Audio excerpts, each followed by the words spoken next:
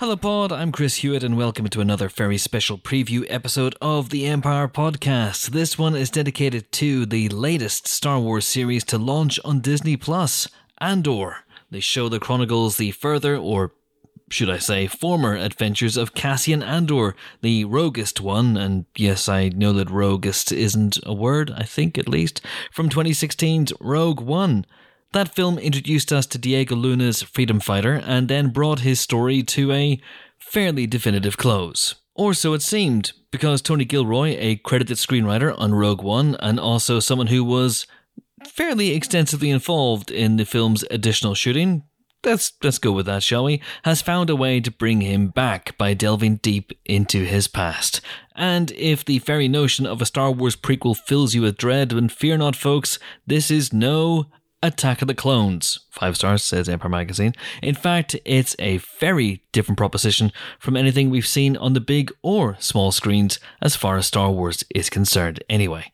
As you'll see when the first 3 episodes of his 12-episode first season, there's one more season to come after this, launches on Wednesday, September 21st, and as with Obi-Wan Kenobi, we thought it would be a simply capital idea to bring you a couple of interviews that might just wet the old whistle for the return of Cassian Andor. So, we sent Ben Travis along to interrogate Diego Luna and Tony Gilroy for that very purpose.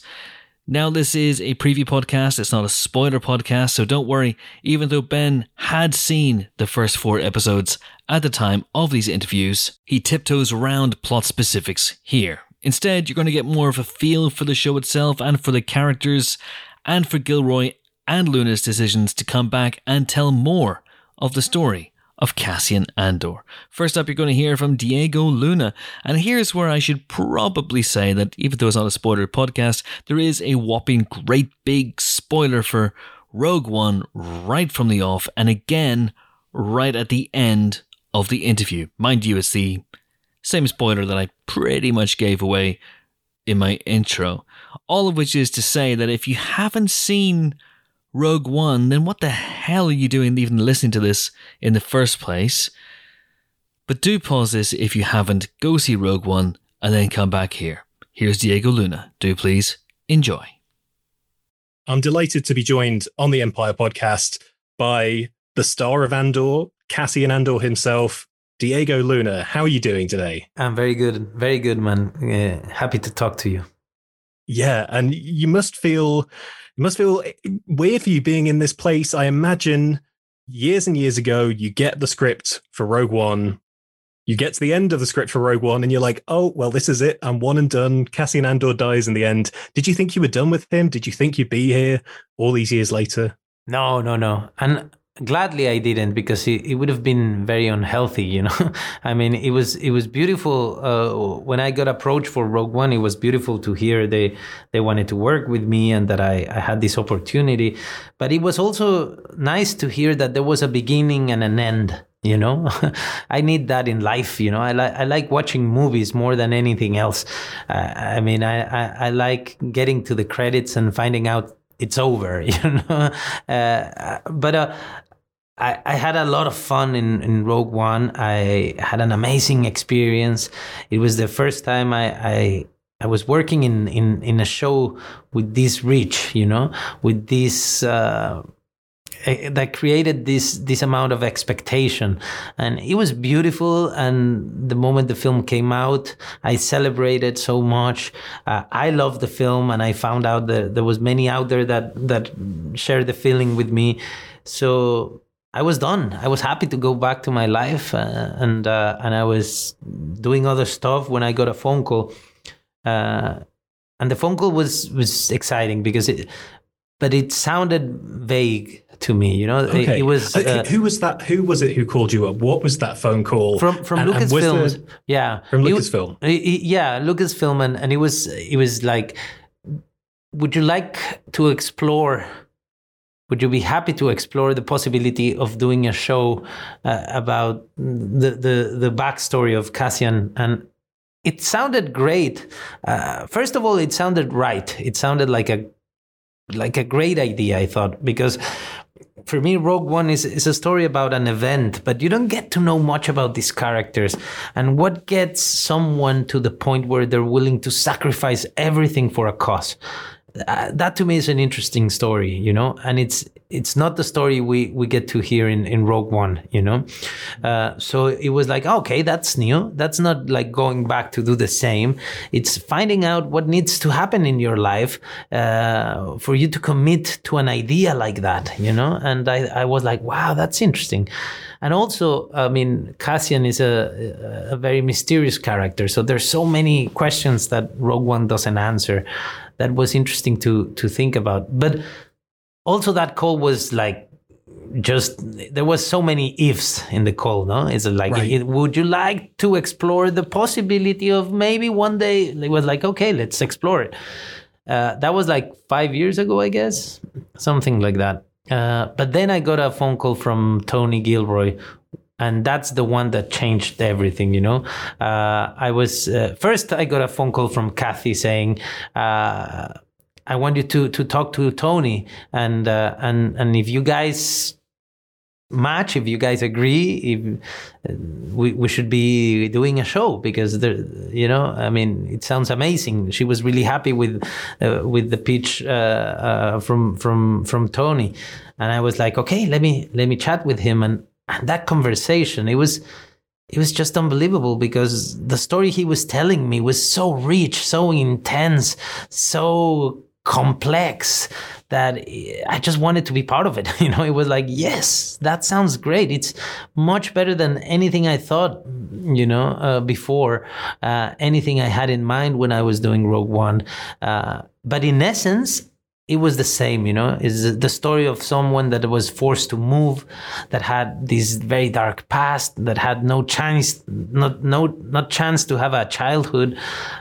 It was dark, it was greedy, it was interesting, and that's the moment where I realized we're doing this, you know. Yeah, I just had a great chat with Tony talking about the show for a while, and he mentioned that there had maybe been other iterations before he came aboard, before you got to this version, and that you'd explored different ways into a Cassian Andor show, and maybe even shot some stuff as well. What were the changes between that and the version with Tony coming back on board? What struck you as different there? It was I don't know. I mean, the big difference was Tony Gilroy, basically. You know, it's like the complexity he brings. I think it's interesting because this just happens in Star Wars, where, you know, there's so much attention on how did you get to the point of being ready, you know? Because to me, it's always been like that. It's just that before no one pays attention to it, you know? You always have ideas that you go like, well, no, that's not great. Well, what about this? Well, that's not great, but let's keep this element of it. And then let's keep this other element. And people come in and out of that process, you know? But I think it was in the moment where Tony grabbed the story that he managed to go to a place where there was no return, you know, like I think he's the one that said, we have to understand, how does oppression feel?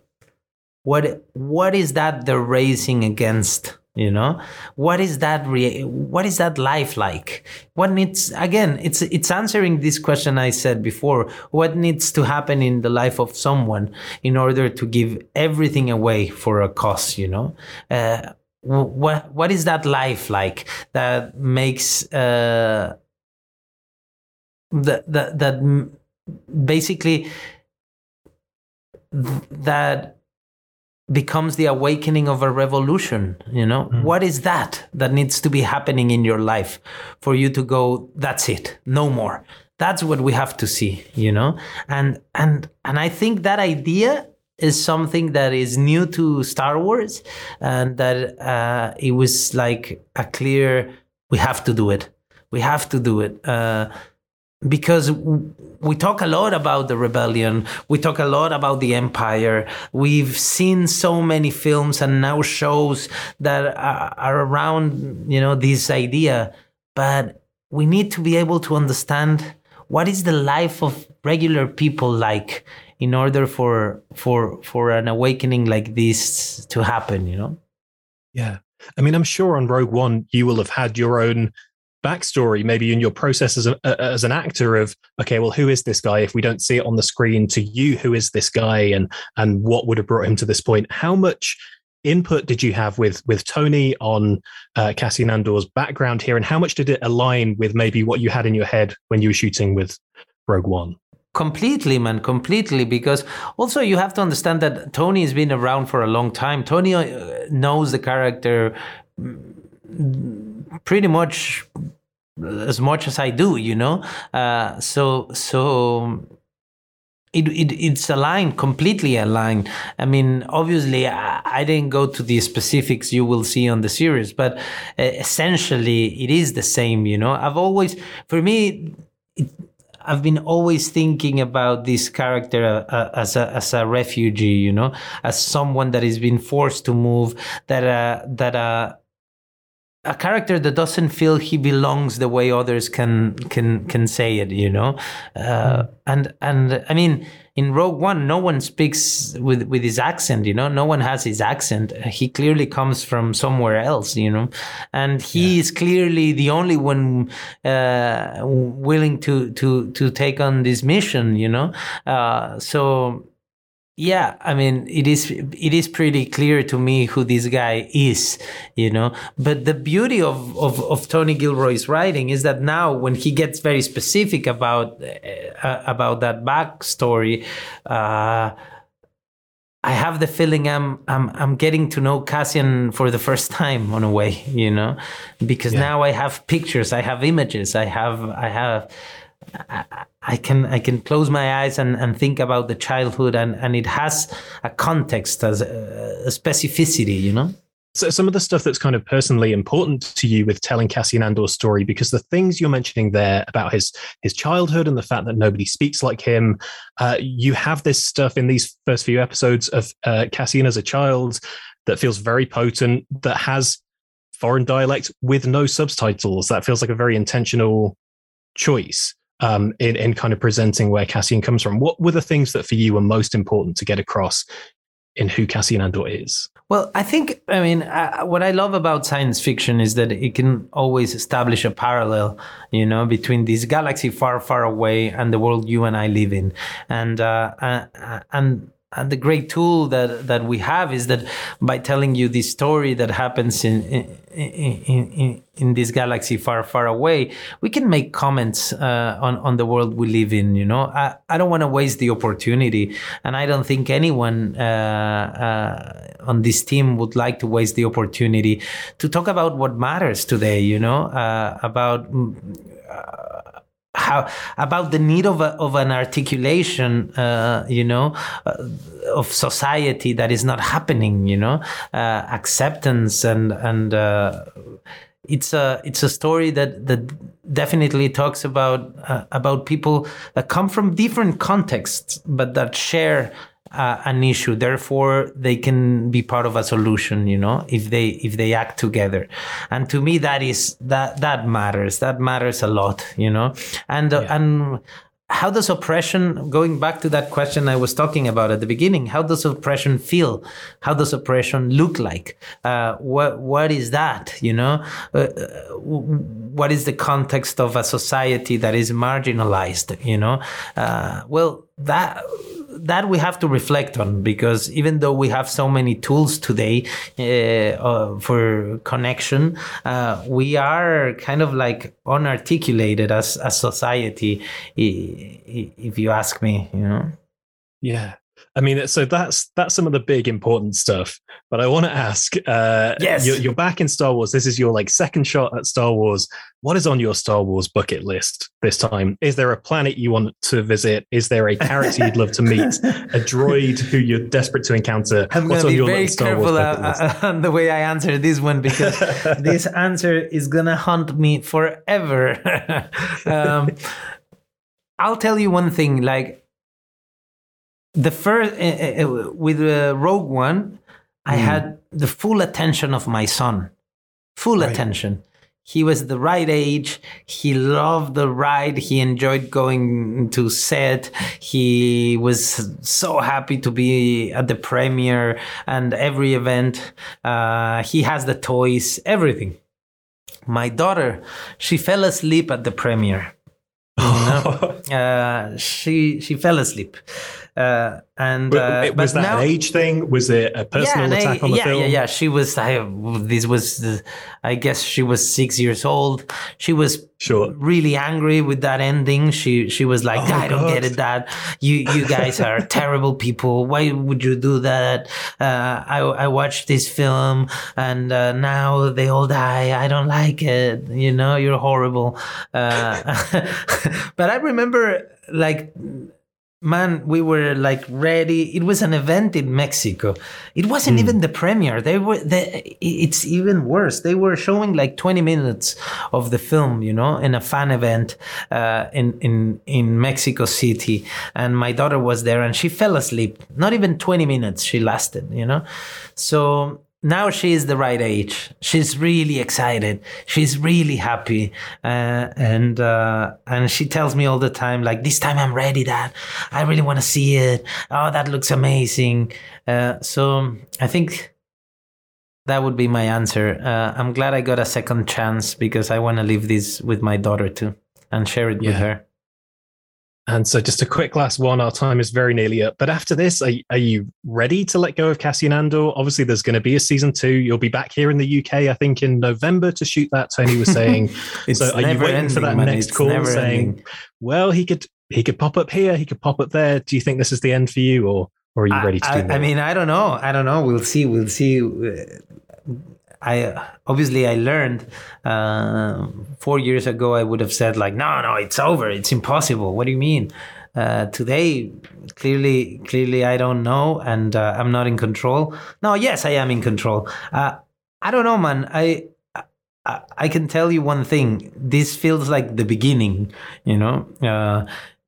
we are about to share this with the audience, which is a very important step. One I've been getting ready for 4 years and a half and working hard with the team to get here. I want to celebrate this moment. I want to witness the whole process also because this is not a film.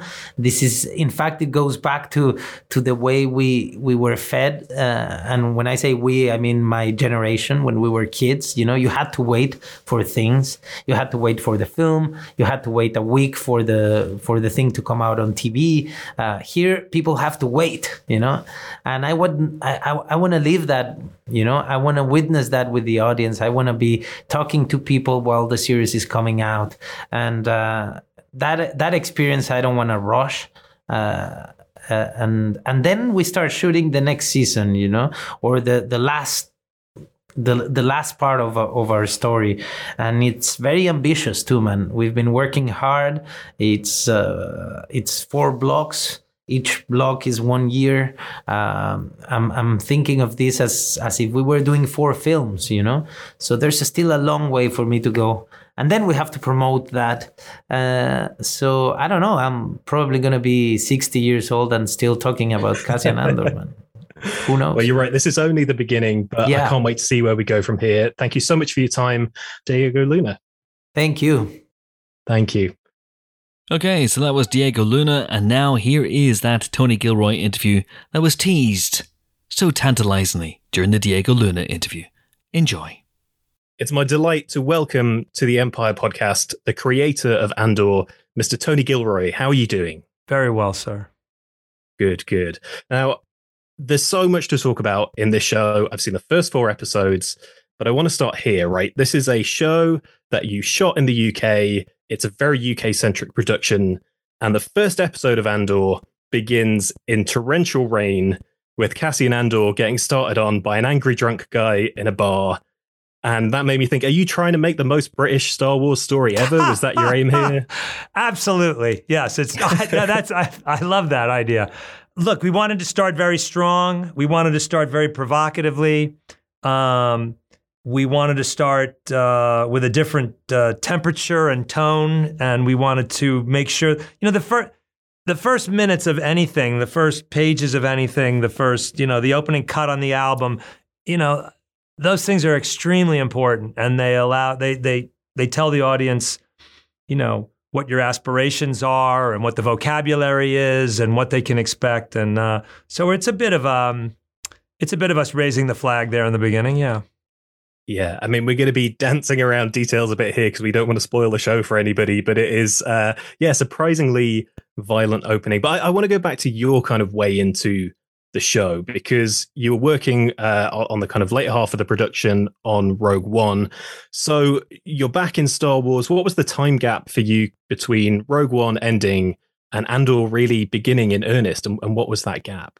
There was all this, big euphoria after the success of Rogue. There was everyone was very excited, and my God, we could do anything. And what could you do? And a lot of, just conversations, dinner table, bar conversations. What could you do? And at one point I had a conversation with Kathy Kennedy, and she's like, what do you want to do? Because everything seemed possible. And I remember saying, well, what can we do? She goes, we can do anything. And I go, well, could you do like Inherit the Wind in Star Wars? Could you do like a medical drama in Star Wars? Yes.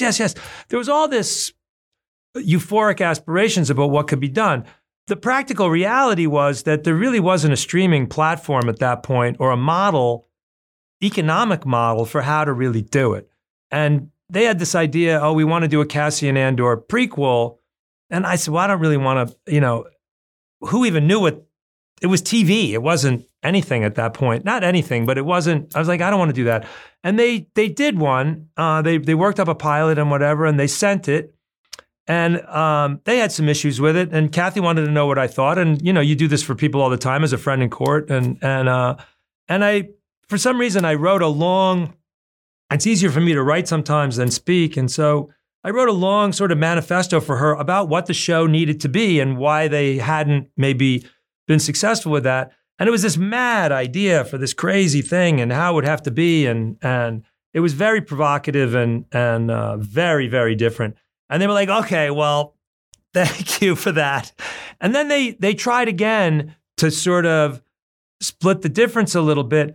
And again, I think that part of the problem was this really is a situation where the actual economics of making the show, you cannot make an inexpensive Star Wars show. You cannot half-ass it in any way. And I think that all the creators to that point were crippled a little bit by trying to fit into an economic box. By the time they came back again, they came back and they found that memo which is now like 4 years ago. They're like, we want to do this. and I was like, we want to do the crazy version of the show. Yeah. And at that point, that was about 3 years ago. That's about where the money started to meet the thing. All of a sudden, things were possible. And, you tiptoe forward from there. It wasn't an immediate binary, oh my God, let's all do this show. Everybody has to crawl forward and get comfortable. I have to get comfortable. They have to get comfortable. So that's really how it happened. But it is the show, this mad, stupid thing that I pitched 4 years ago. It's ironically very similar to what we're doing. So what were those other two versions? Was it just something that read as a different kind of budgetary level than you can work on with Disney Plus? What was that? Yeah, version? You have to be really.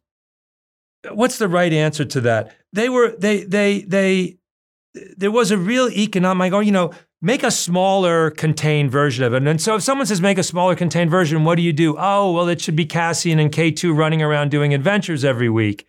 That's a very generic answer to that question and a very, but that's where you end up leading to if you sort of say, hey, we have to do it for not so much money and we have to scale back our ambitions. My attitude was, to be entirely disruptive and I didn't care as much. I wasn't looking, so I could sort of be very bold and go, well, look, if we're going to do it, it's got to be this. And I'm not, so my bad attitude and their ambitions sort of met the moment, And you said in our recent magazine feature with you for Andor that you kind of didn't come into this whole thing as a Star Wars fan. So what did you learn from your experience on Rogue One, and where did your immersion in the rest of Star Wars take you from there? Yeah, I mean, that is true. I was really, I wasn't Star Wars averse. I was just Star Wars negligent, I would say. Which was really, as we've described before ad nauseum, it was very helpful on Rogue to come in and be to be clear-minded about what had to happen.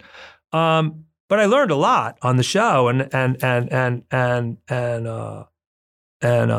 my God, I've been on this now 3 years. By the time I'm done, it'll be 5 years on this show when I finish. So I'm a full-blown member of the community at this point.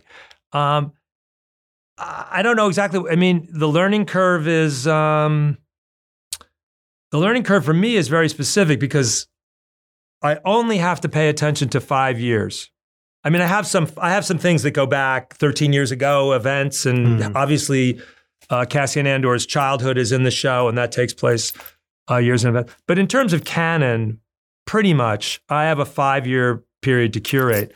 I'm quite knowledgeable about that 5 years, and I don't really pay much attention, or have to pay that much attention to I don't really have the bandwidth to pay that much attention to the rest of it. So I'm very, and we also have, we have Pablo Hidalgo, and we have the whole Curia that's out in at Lucasfilm. So it's sort of like having a designated driver all the time. In case we have a problem, we can always, or something we're wondering about, and that extends from the smallest things like props and really detailed props, and the star path unit that's in the show. I mean, that, but we need an object. We need a thing that's going to carry through the whole series. What is, and so those are interesting conversations. And then there's also larger issues of, historical calendars. And is that mostly like a Lucasfilm brain trust, or were you looped in with some of the other filmmakers who have been working on stuff? No, it's really exclusively with, it really runs through Pablo, really. It's really the Lucasfilm. No, I haven't really. I only met Dave Filoni at the celebration for the first time ever. Jon Favreau too. It's exclusively through Lucasfilm. And also, you have to understand that, our crew is like massive. So even in our department heads, we have a really healthy mix of people who have absolutely. I mean, like Luke Hull came from Chernobyl to be our production designer. That was not an easy sell, and it was a very controversial thing. But we also have Mo and Leo, who's our visual effects supervisor, was a visual effects supervisor on Rogue, and he's born ILM all the way. I mean, we have people who know everything, and we have people who are, building canon as they go. I mean, I'm struck by these first 4 episodes, how different a Star Wars show this is. That there are a lot of kind of elements that are familiar to viewers who know that world, but there are all sorts of different ways in which this feels really different. So I want to dig into some of those, maybe tiptoeing around some of the specific plot points and stuff. It struck me the dialogue is really different. George Lucas really plugged into that kind of punchy, pulpy kind of dialogue from the old serials, and you had that kind of slightly stagey old Hollywood feel of the prequels as well, and how he was writing those characters. Here it feels very kind of conversational and casual, and also quite dense and naturalistic in terms of being in the dirt of this world with characters who are just kind of living their everyday lives. How did you work on the voice for this show? I mean, I'll answer in 2 parts. One, the first part is simple. I didn't change my game at all. I mean, it's the same me that's been, for good or bad or whatever, all the way through. My process is the same, and my approach to writing scenes and dialogue and everything like that has never changed. I mean, it's. I will say that when we got here, and in the COVID kind of helped us because it gave us a real chance to rewrite everything and go back through everything and take it to another level. The opportunity, Nina Gold is doing our casting, and by the time you've seen 4 episodes, our show is going to get more increasingly orchestral as it goes out. We have like 190 speaking parts in the 12 episodes. And so Nina Gold in the casting process, and all cast out of the UK, mostly cast out of the UK. When those actors started coming in and we started auditioning pre-COVID, you're suddenly struck with this incredible talent pool that's here and the ability that's here, and people start coming in and you start hearing scenes written. And it's sort of like you begin to write for all of a sudden you got a Steinway. You're not playing on a bar piano anymore. You got a Steinway grand in there, and it's in perfect tune. So there was really an opportunity to lean into these actors. And I think I did. You find a voice that goes into that's a little bit, it's been a lot of fun, and it still is a lot of fun to write for these actors. And so if there's a little bit of a change, but in general, my game is the same game. It's behavior, and it's people, I don't know. I mean, it's scene work. It's a scene show. Because something in the films is that it's a space opera. It's operatic storytelling. It's often grand scale storytelling. And this, you get a real sense, as I said, of people just living their everyday lives on these planets. There was a shot in the first episode, I think it is, of just a bunch of gloves on a wall in Ferrix.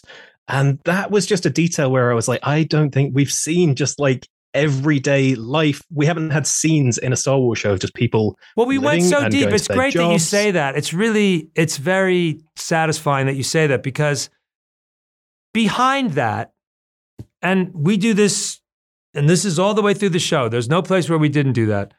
Behind that is an entire cultural story that we came up with, which is, the grapplers, that's a union hall they're kind of coming out of, and that there's a tradition there that you hang up your gloves and wear your gloves hang on that wall. Maybe your father's gloves hang there, or maybe you've immigrated there and you've worked your way up and you get a place on the wall. And there was a whole long series of discussions about it. And what ends up in the show is just a shot. But those conversations and the depth of that curiosity that our team has about building a culture like that, and even though it's only a shot that passes, the grapplers, and then it leads to the time grappler, they inform everything else about the community. So we build everything from a molecular level up, and it's very hard to cheat reality in reality, and it's really hard to cheat reality in a fantastical, invented environment. And you have to work really extra hard. So you're identifying something that's very satisfying to me. And something that I really felt, we spoke at Star Wars Celebration, and you were talking about the way that your 12-episode seasons break into 3-episode blocks. That's with filmmakers and with the writing, but also kind of in the storytelling. The first 3 episodes here tell a chunk of this story, and then the 4th episode starts to move somewhere else in the story. So where did that kind of little arcs within seasons, is that something we can expect going forward? Yeah. Where did that come from? I know some of the animated shows also did that thing where it was like, we've got 3 episodes or 4 episodes telling this part of a story, and then we're moving on from there. We were almost perfect in this one. We do 3, and then you saw episode 4. Episode 4 is part of 4, 5, and 6. They really go together. There's an interstitial episode 7, which is a really, really interesting episode. Then there's 3 episodes that do go together, and then there's the final 2 episodes. So it's not in our first year, it's not a perfect. We did the same principle with the filmmakers and everything, but it's also from it's learning how to do this longer form as well.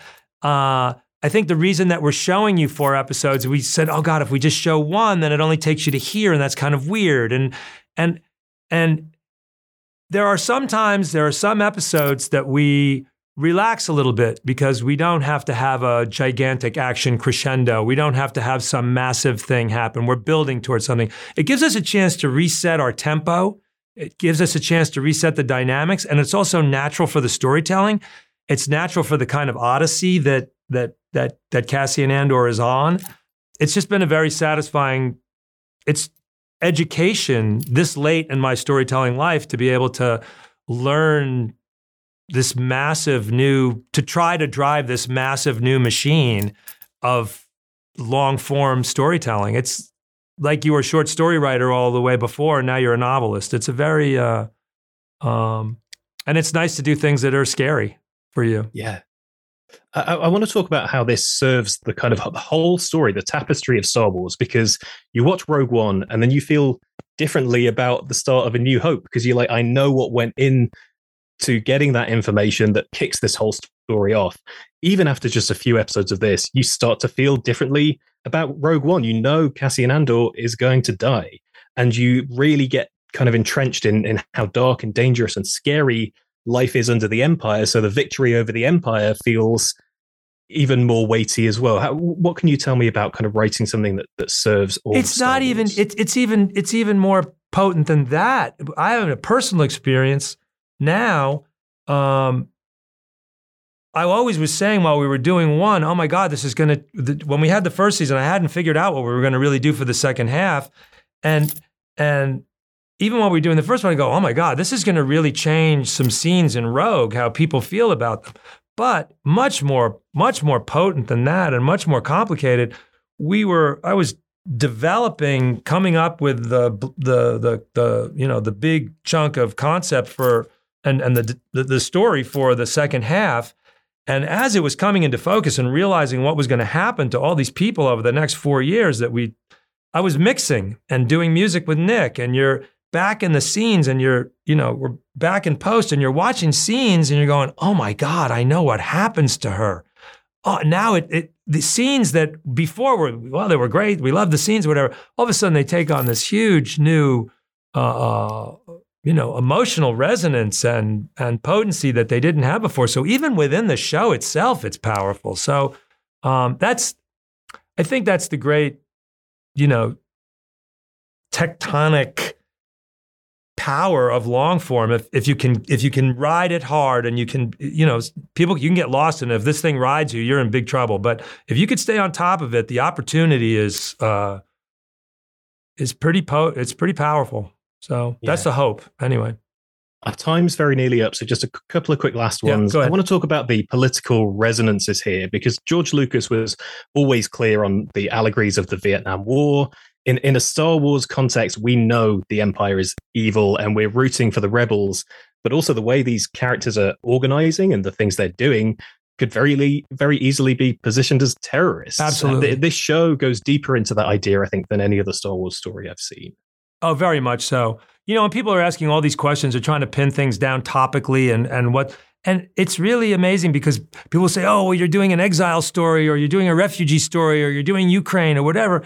And there is this narcissism that we have, that we think we're the only history that's living. And the great opportunity of Star Wars is that I don't have to be about current events. I can cherry pick through all history, every revolution, every war, every group of people that's being oppressed. You have the great opportunity to go all through history. So it's not really politics of the day. It's just there happen to be a lot of politics of the day, but there's very little outside of the internet and social media that's new under the sun right now. Everything else that's going on is there's a historical comp for it, very easily found in your on your phone in Wikipedia, right? Yeah. And just to wrap up, where are you on season 2 at the moment? Are you shooting now? We start shooting in November. We'll start shooting it. We'll shoot from November to August, and I'm sure we'll try to, if the show's successful, maybe we'll have a slightly faster post. I'm not sure, but we start shooting in November. Fantastic. Well, I can't wait to see what you've cooked up in the rest of this season, let alone season 2. I know I'm coming back to speak to Empire when the show is over. I want to speak to Empire when the 12 episodes have aired. Then I want to have another conversation. I would absolutely love that. We've been dancing around spoilers. It would be great to really dig into some of this stuff once people have seen the episodes. You guys have been great to us, so thank you very much. Oh, well, thank you so much for your time, and thanks for stopping by the Empire podcast. All right, man. Tony Gilroy. So that was Tony Gilroy, and that is it for our Andor preview podcast. We will be doing spoiler specials for Andor over at our subscription channel. If you haven't already signed up, now would be a great time to do so by going to empire.supportingcast.fm and signing up for just £3 a month, which is the price of a pint or half a pint, I don't know, I don't drink, or a cup of coffee, or 0.00001% of your latest energy bill. And because of the influx of shows like this, She-Hulk Attorney at Law and House of the Dragon and the Rings of Power, we can't do weekly episodes for Andor just yet, but we will be doing our first episode, covering off the first 3 episodes, bit confusing, but stick with me, later on this week, and then keep them peeled for more. Hey, and speaking of more, I've made a note of what Tony Gilroy said at the end of his interview with Ben. In fact, let's hear it again, shall we? I know I'm coming back to speak to Empire when the show is over. I want to speak to Empire when the 12 episodes have aired. Then I want to have another conversation. Oh yes, I am marking that quote for the attention of a certain Mr. M. Mouse in Disneyland, Los Angeles. Believe you me. Anyway, in the meantime, Andor's first 3 episodes drop on Disney Plus on Wednesday, September 21st, or tomorrow, as they're calling it in certain quarters. And that is it from me. I'm off to write the sequel to Rogue One, in which Cassian Andor's cousin, a Bothan, steals the plans for the second Death Star. I'm not going to lie, folks. That one's got a bummer of an ending too. Thanks for listening. See you next time. Bye.